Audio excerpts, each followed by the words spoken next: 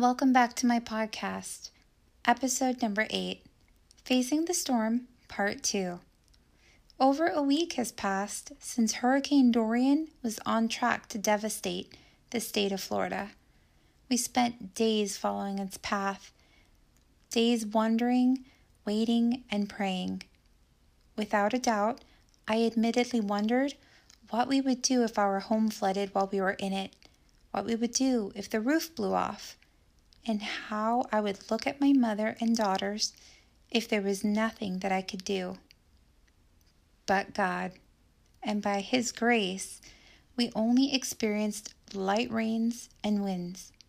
There were no injuries, no damage, not even a loss of electricity. And daily, I have thanked God for His miraculous grace and mercy in sparing us, and I know so many others have too. We're blessed, and there has to be a reason. God has a purpose for our sparing. Bahamians and our neighbors in the States were not so fortunate.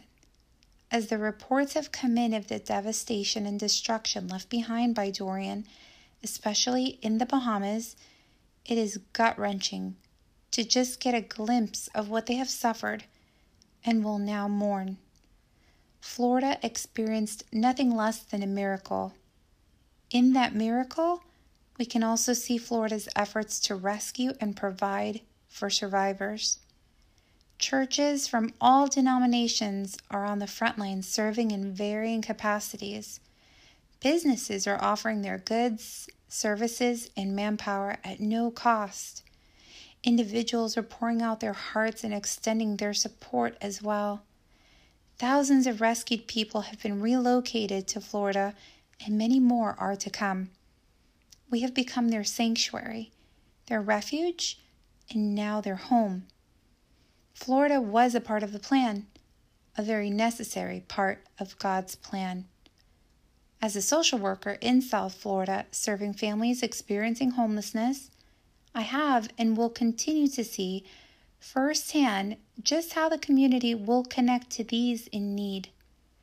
God's plan for the destruction will start to unveil itself, and though we were spared of the literal storm, He has a different way for us to be a part of the storm. From our blessed reality, it's now time for responsibility. Today, one of my clients randomly stopped me just to tell me how grateful she has been that Florida was virtually unaffected by Hurricane Dorian, and that even though she has no money to give, nor a home to extend to victims, she has the ability to volunteer her time and is looking for an opportunity to extend support. In some way, we all have the ability to help. When we are grateful, we are giving. When we are giving, we are joyful. When we are joyful, we are loving. When we are loving, we breathe life that renews and restores.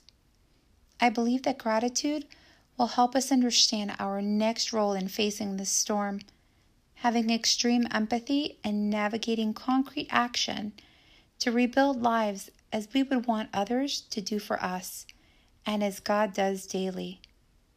Thank you for tuning in, and thank you for listening. Episode number 9, coming soon.